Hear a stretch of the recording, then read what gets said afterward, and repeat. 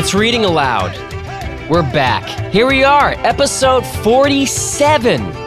Holy cow, you know who was 47? Bruce Hurst, who was a terrific left-handed pitcher for the Boston Red Sox in the mid-1980s. So this is the Bruce Hurst episode.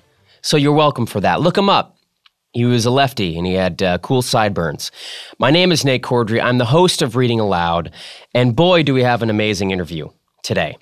Really compelling stuff. But before we get to that, let's talk about some things. Let's thank Faye Wolf for the episode that she came in and we did an incredible interview 2 weeks ago. Her new book is called New Order, How to Declutter Your Life. It's for creative people and for non-creative people, which means you. It's for everyone. Everyone fits under that umbrella. She is a professional organizer and like spiritual guru. She's such a great gal. She wrote an amazing book. It's called New Order, and you should go pick it up and check it out. If you haven't listened to that episode, after you listen to this episode, go back and listen to Faye's because it's great. It's an issue that we all have. We all need to declutter our lives. Why do we hang on to stuff for so long? Why is it still here? Because you're like emotionally attached to it. She goes way in depth to like why we have old photos and old newspaper clippings and blah, blah, blah, blah, blah. Just throw it away. Throw it away. God bless you, Faye Wolf. Check out that episode. That was last week's episode. The book club is coming, and it's a doozy. Julianne Smolinski, engineer Sam is coming in. Seth Morris, perhaps Aya Cash, if she's in town. We're going to be talking about F. Scott Fitzgerald's The Great Gatsby. You've heard of it. You were supposed to read it in high school, but you didn't. Because you were smoking dope. I saw you, and I judged you. But now, you can read it. Be cool. Get on board. Read this American classic, and join us for the book club. That is coming up in 2 weeks on the 19th, Friday the 19th. That episode drops. So it's a great group that's coming in to talk about this American classic. If you've been putting off reading this book, now is the time. And it's such a fast, easy read. It's like 200 pages or something. Nothing. You can breeze through it. Very accessible. So check that out. The Great Gatsby. You've heard of it. Now put it in your brain. And then coming up after the book club, the last Friday of the month is a really compelling conversation with Sasha Pfeiffer. Sasha Pfeiffer won a Pulitzer Prize for her work with the Spotlight team for the Boston Globe. The movie Spotlight is based on her reporting. And she's kind of nominated for an Academy Award. I mean, Rachel McAdams is, but Rachel McAdams is playing Sasha Pfeiffer in the movie. So that episode will air the Friday before the Oscars. So that'll get you geared up for the Oscars on Sunday. So that airs in 2 weeks, that episode. And she is so great. She's a journalist, and she was on the radio for a long time in Boston, so she's really good at answering questions. So Sasha Pfeiffer, that's a great conversation. That's coming up very soon. And I want to thank the folks at Who Charted. I was a guest on their show. It's one of the best podcasts that Earwolf offers. It's been around forever. They've had like 250 episodes. Who Charted is fantastic. You should check it out. It's on Howl FM. If you're not a member of Howl, join immediately. You can also go to the Earwolf website. It's all on your phone. And check out that episode. I had a real good time with Kulap and Brett. It was so much fun. So Who Charted? I forget what episode number it is, but it aired last week or the week before. So check that out.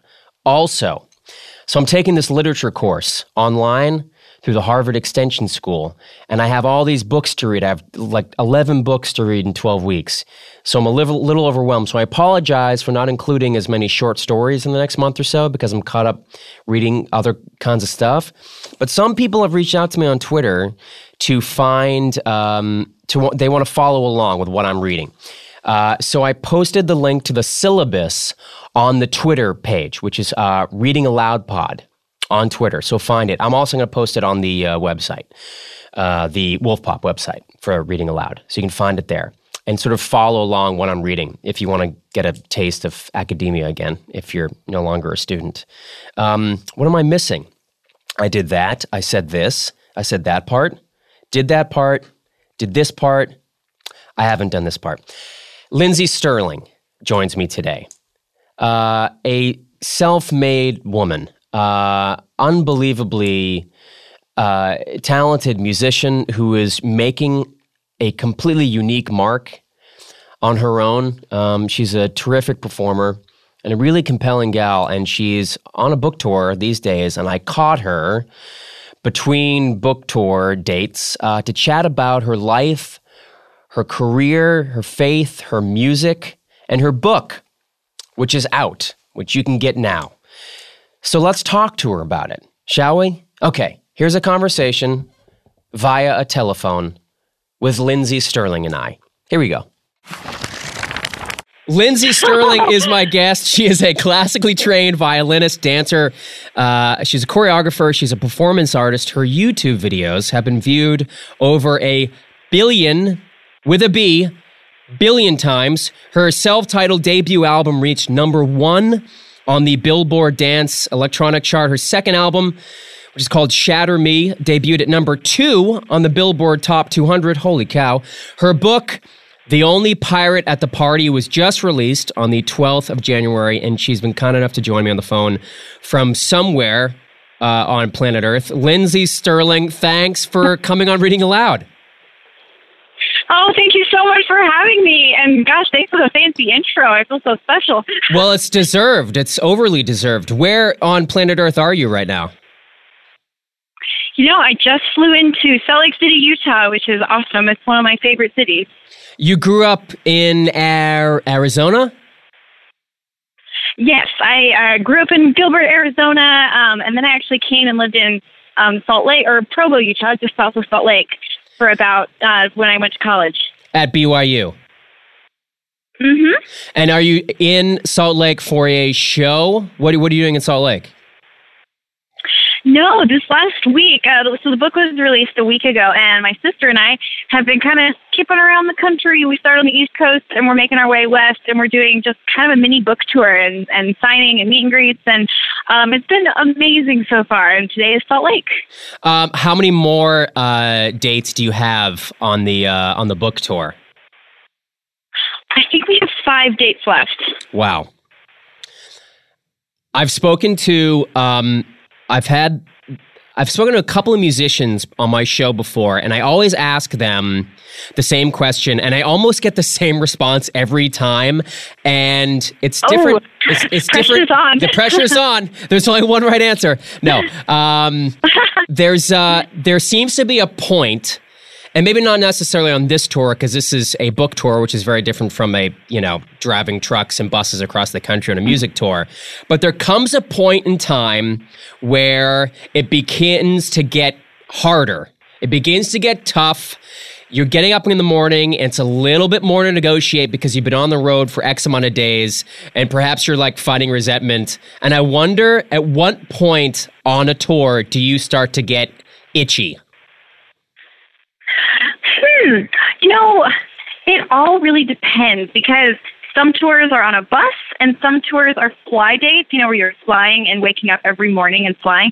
And so if I'm on a bus, honestly, I love touring and I could honestly do it year round. That's probably not the normal answer. Whoa. And so just because I absolutely die hard love it, I could tour forever. But when I'm doing fly dates, gosh, about 2 weeks in, I'm spent and I start to get really homesick. Yeah, most of the musicians that I've spoken to, they say at 3 weeks, you start to get frustrated. And it's not because you're not grateful for all the experiences that you're being handed to you. You've earned it. You're there. You're with an awesome audience that is so excited to see you perform.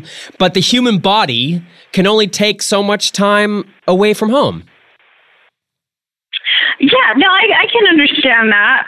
I guess in a way my tour bus really becomes my home and I'm so close with my crew. I've had the same team from day one, the same band, mostly, and, so it's been this growing family. And so I think that's what makes all the difference in the world is that I just love the people I tour with. And yeah, so it kind of becomes my life.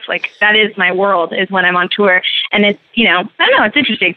Is there something you bring, like an actual tangible item that you bring on the bus that you need to have with you to like either remind you of home or to make you comfortable that like, all right, at least I have this on the bus, which sort of reminds me of home and that, you know, that I'm sort of grounded in a foundation. Is there anything you bring on the bus with you every time that you can't like live without? You know what? There is, and this is very random, but I love my snacks. My go-to snacks make me feel like I'm comfortable and I'm like I'm at home and I have something regular. And for me, that's things like grape nut cereal and peanut butter and jelly. Having that, you know, just having those little snacks available to me, you know, and like some fresh fruit. Those are the things that make me feel like, okay, I have consistency no matter where we're at. Even if I don't understand the language on all the signs around me, I have my food. I totally get that. I have the same thing. And now that you can go on Amazon and buy basically anything you want, from like a dishwasher to like salt and pepper shakers to, you know, whatever. I'm from New England originally, so I get like New England snacks and they make me feel like Wise potato chips and like Cape Cod potato chips. Those bring me real joy.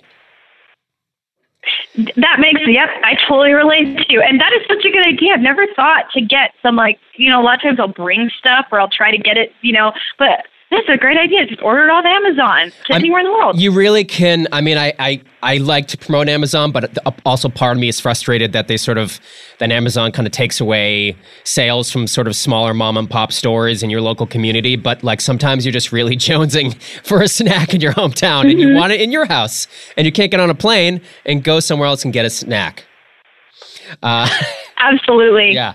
I want to get into the book a little bit. You start the book off in the very first chapter, maybe even the very first page, letting your readers know that as a kid, you were diagnosed with a learning disability. You had difficulty reading and you were cross dominant. And I wonder if it was your goal at the onset to put that right up front, because it's so, I feel like in a lot of memoirs, if there's a disability or a past trauma, you take time to reveal it. And I feel like it takes some sort of guts for you to reveal that immediately and say, I had this issue, I struggle with something, and I'm just gonna put it up right up front so the reader knows.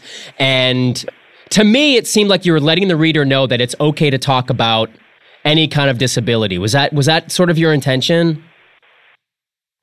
Yes, that definitely was one of the reasons we put it, you know, right front and center, was because a big theme of the book is that it's okay to be different, you know, and it doesn't mean like, you know, you march through life trying to like, hey, like stick out and always be different, you know, because no, that's actually not what I've intended to do through my whole life. But I think every single person is different and unique, especially when they're true to their authentic selves. And so one of the goals of the book was to be like, you know, own who you are. It's okay. You know, those struggles make you stronger. And, you know, it's actually been, I didn't realize how many people would relate to that little story. And I've had little kids, because I have fans ranging from little kids up to, you know, older couples in their 80s. You know, I have a very broad fan base. Wow. And it's been kind of amazing to see a lot of the little kids that have come to the meet and greets.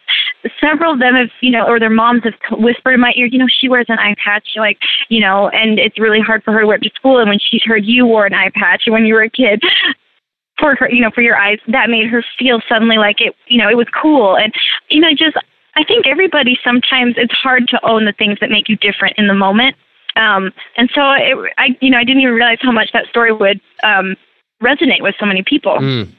You describe yourself in the book as a quote, natural born drama queen, implying that perhaps it's more nature than nurture that leads to like extroverted behavior. And I wonder why, this is an enormous question, but why you think certain kids are more prone to being performers than others? You know, I believe in both nature versus nurture. I think that, and I think I had two going for me, and the fact that I was just naturally born I love to entertain from the time I was a tiny kid. And I think it's a big, you know, I I believe that we came from somewhere before we came to this life, and I believe that we had spirits before we were brought to this earth. And, like we already had personalities kind of ingrained in us, and then this life kind of helps nurture those further. And so I think that's why my sisters and I are all so different. But at the same time, my little outgoing spirit was very nurtured by my parents. They were so, positively encouraging to all my little quirks, and, like the story where my mom took me to school dressed up in a wig, and, just kind of like, okay, if you want to wear that, you go, girl. And, just my parents were so encouraging for me to express my talents and be the person I was. And, if I wanted to sew a kangaroo costume when I was in third grade, I was 8 years old, my mom, rather than telling me, like, actually, I don't think you can do that. Like, you're not going to be able to sew that. She helped me make a pattern, and she taught me how to do it, and then let me try. And it's amazing that when you don't tell someone something's impossible and they don't know that it's probably not going to work, it's amazing. People usually can make things work. Do you remember the feeling of holding your very first violin? I know you practice on a cardboard one. Is that correct? Yes. Do you remember? Yes. It was actually made out of a cereal box and like a toilet paper roll. Okay. And you still play that one on stage every night, right? Oh, yeah. Or this is at least my warm-up routine is always with the cardboard box. Sure. Do you remember like holding a real violin for the very first time?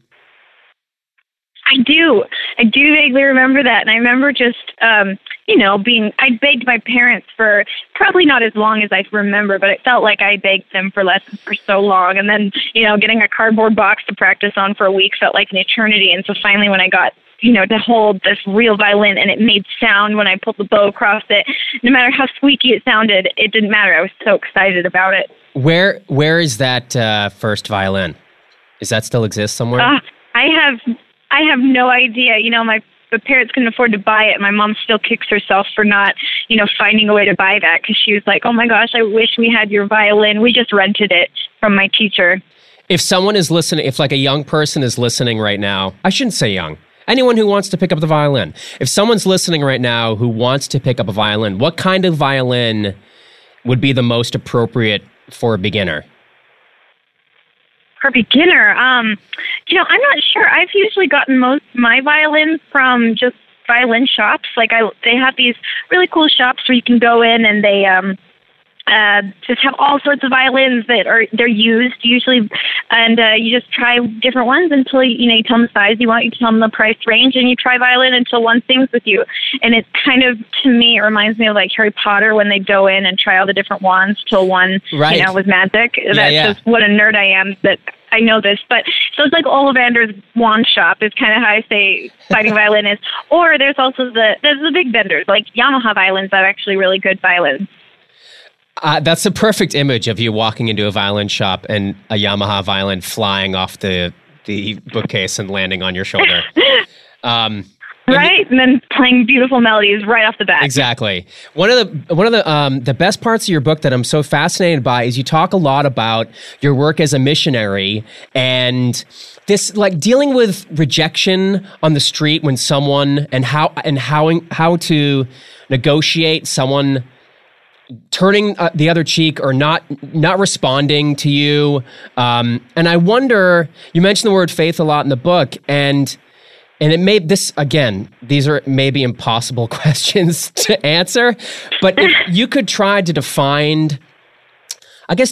faith, because me as someone, I am not affiliated with any sort of specific denomination, so I am always interested in how the creative path is different for someone of faith as opposed to someone who isn't. And I wonder how it affects how it affects your creativity, if that's even possible to answer. That's such an interesting question. I attribute so much of my creativity to my faith, and more so to belief that there's something greater than myself. And some people call that God. I personally do. I feel like there's a God who knows me and who has a plan for me, and most importantly, who created me and who thinks I'm beautiful, and because I'm one of his creations and every single person is. And so the thought that I was created by the most creative being ever, this omnipotent being makes me realize that I believe that we all have creativity inside of us, and that, of course we do, because we were created by the great creator, and we've all been put on this earth to create, and, whether that is to create life, like we have this amazing gift to create life, or whether it's to create art, like the most fulfilling thing that we can do as humans is create. And so a big part, my faith really feeds my art, because I pray before I go into a writing session. I pray every night before I go out on stage and perform, asking that, God's light will flow through me. And I know lots of other artists that see it more as energy. They call it energy. They want that, but I think most artists believe in something greater than themselves, that because it's really hard to imagine that music comes from my own head, or that, music video ideas just pop out of my own brain. Like, I believe they have to come inspired from somewhere else, and creativity is like a muscle that you exercise. Wow. Well said. You got the audition for America's Got Talent. I love this story in the book. And to prepare yourself to get over your fear of playing in front of a large crowd, you went door to door in your apartment building, knocking on doors. Oh my gosh. Yes, continue. So, yeah, you continue. You're knocking on doors, strangers open the door, and then what happened next? So I still, looking back on this, I'm like, I can't believe I did this. I had some guts, Holy moly. I really did. I went to the guys' apartments first as well, because I was like, okay, if I can play a little violin solo in front of some strange guys that I don't, or not strange guys, but strangers that I don't know, goodness, I'm going to be able to play in front of a huge crowd, no problem, because how embarrassing and awkward is that? And let alone, they didn't know when they said, if I'd asked them, hey, can I play a little violin piece for you? I have an audition coming up. I'm really nervous. And little did they know I was about to start dancing and playing in their living room. Oh, my gosh. To say it was awkward is just beyond, like, that does not do it justice. It was so awkward, but I really feel like that's what gave me, people ask, like, how do you get over stage fright? Have you always loved the stage? And I've always loved performing, but, like, oh my gosh, I would get so nervous. And I feel like that experience doing that, it wasn't just once, it was multiple times of doing this, really helped me realize that, gosh, I can do anything now. God, that is so funny. If I was your mother and you told me you were going to do that, I would recommend that you didn't knock on strangers' doors. And yet it totally worked out. And here you are. Here, I know I'm still alive. Yeah, kids, don't do this. Yes. But I will say, I also, anytime someone would come over to our apartment, or when I was home in Arizona, if someone stopped by to visit my mom, like, even when I was like in my late teens, I would ask them a lot of times, can I play a song for you? And so you don't have to go door to door. You can find other opportunities. I had, but it worked. Yeah. Tell you. It totally worked. I had issues when I was younger. I'm an actor, and I perform on stage when I was younger a lot more often, and I wouldn't have issues with stage fright. And then I went away from the stage for a couple of years. I came back to it after like a 3 or 4 year break, and I had a full-blown panic attack backstage at like 7:45 before the 8 o'clock show, and I thought, wow. Oh no, I've lost it. I've gained some sort of fear that I didn't have before. I honestly thought I was going to have a heart attack. I mean, like the full-blown panic attack, which is a terrifying experience for anyone who's had one. You understand how it feels. I wonder if have you completely negotiated stage fright, or is it something that you still have to like listen to and like take care of? Especially once I get in the run of a show and I feel very comfortable with a show, I always get a little bit nervous, but it's more just that nervous energy, where I've just gone through a meet and greet and met all these fans that are so excited. And I'm like, oh my gosh, I want to do the best show I can for them. Because, this guy traveled 200 miles and this girl, right. And this girl's been waiting for 3 months. So it's more that kind of just, I want to do my best. But I will say, especially when it's like the opening night of a new tour, oh my gosh, I get, all these new things in my head. There's never enough time to fully feel like and have a show ready. And so those first couple of shows are nerve-wracking, or TV performances terrify me, because it's just, it's such a big moment. It's such a big opportunity, and you get, one shot, and TV is unforgiving. So there's definitely scenarios where I still, and I do a lot of visualization. I'll meditate before every show. I have my routine that I go through to help me not have, breakdowns, because sometimes the nerves can be overwhelming. You wrote the book with your sister Brooke, and anytime I have an author on the show, I always like to ask about the actual nuts and bolts process of writing a book, because to an outsider, it seems like an impossible mountain to climb, and yet you did it. Can you lay out to my listeners how, like, were you guys always in the same room writing? Did you email ideas back and forth? How did this process work? It was the reason it took us 3 years to write this book. And the reason is because we weren't very rarely in the same room. I was touring a lot. I was touring almost the entire time she was, kind of writing, and I was giving her ideas, and we would Skype almost every other day. And we'd be on, like, I was in Europe or in Asia, and so we'd find times, like, it'd be in the middle of the night for me, and I'd stay up after a show, and she'd, get up in the morning, and we would Skype. And so a lot of the book was written through just Skype calls, and we would talk and go back and forth. And, we started out, it was such at first, it's like, how do we tell a story out of mini stories? And it just kind of started because we kind of nailed out the most important things we wanted to talk about and just started writing. And we kind of had some main themes, like we wanted faith, family, friends, and music to kind of be the big points of the book. And so starting with that, she would write kind of what we talked about, send it to me, I'd read it, send her revisions, she'd write, and it just went back and forth. And I would say every chapter started in a very different place than it ended up.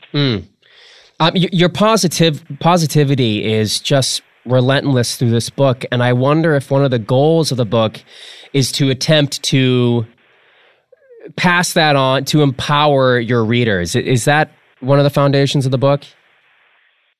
Absolutely. And I'm so glad that is standing out to you because, one thing I just feel like I've learned several times in my life is that happiness takes work.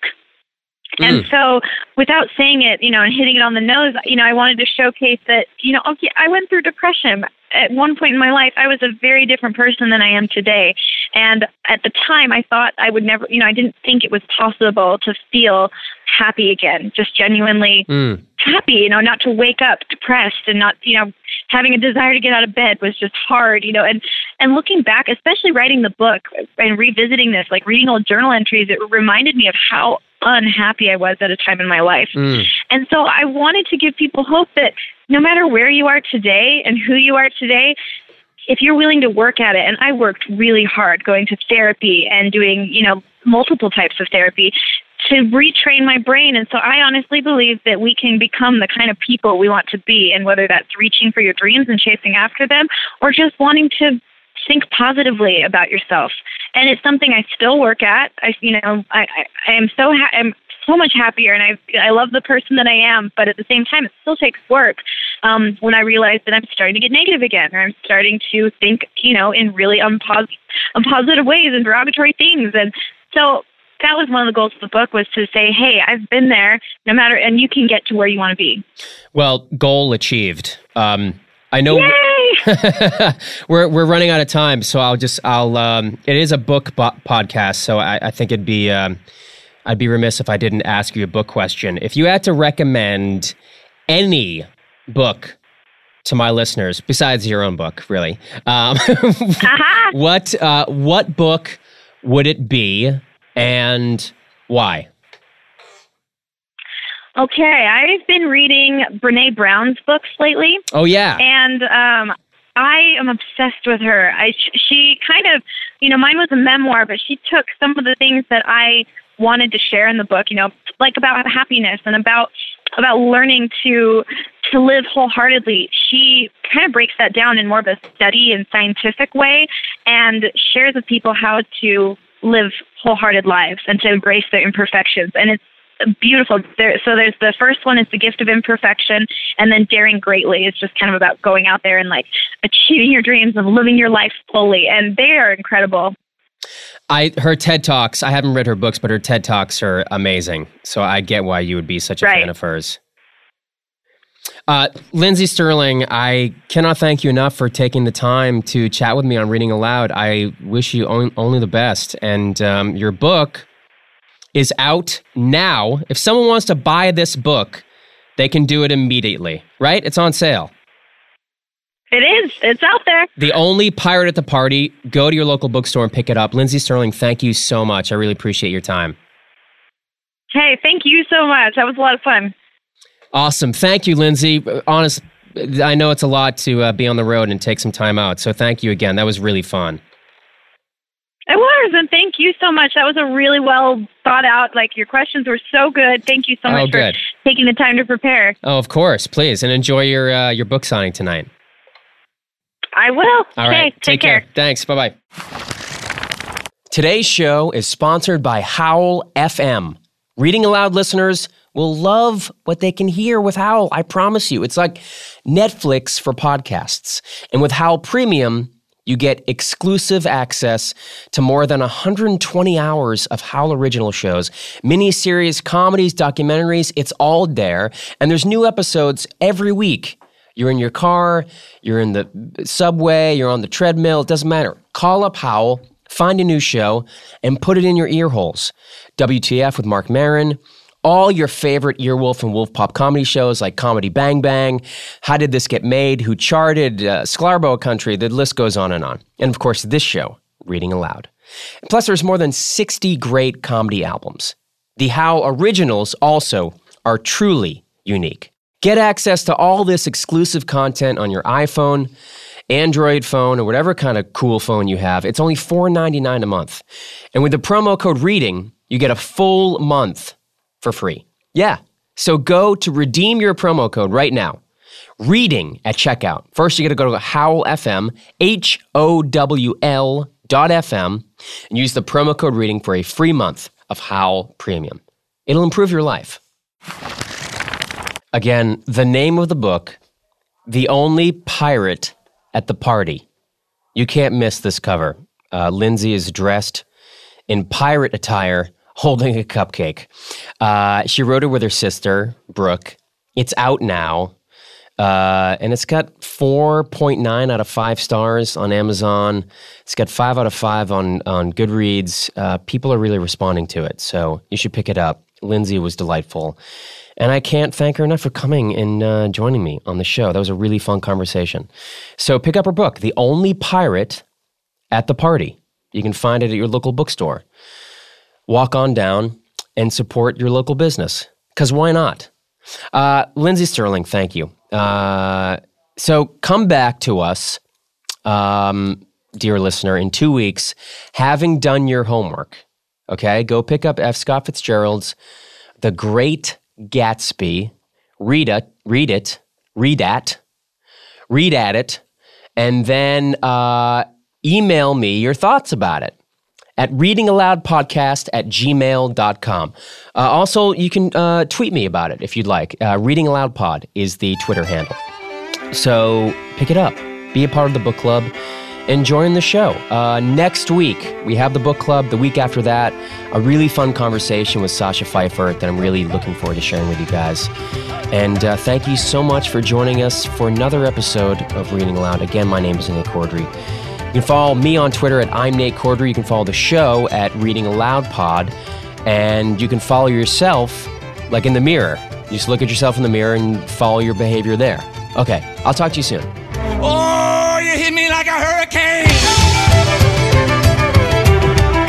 Oh, you hit me like a hurricane. Oh, you hit me like a hurricane. Hey everybody, it's Paul Scheer. I have a podcast with June Diane Raphael and Jason Mantzoukas where we watch the worst movies ever made, and then we try to figure out, how did this get made? Do we get answers? No, but I think it's a fun time. It's kind of like talking with all your friends after you watch a really shitty movie. Here, take a listen. From what I know of tornadoes, they're wind, essentially. Yes. That's picked. And what do you know of tornadoes? I'm about to tell you. June was an amateur storm chaser. Go ahead. Wind starts to sort of pick up dirt and debris, and it kind of collapses You know nothing about tornadoes. No, keep let her go. Listen to How Did This Get Made on Earwolf or your favorite podcast app. We would love it if you did.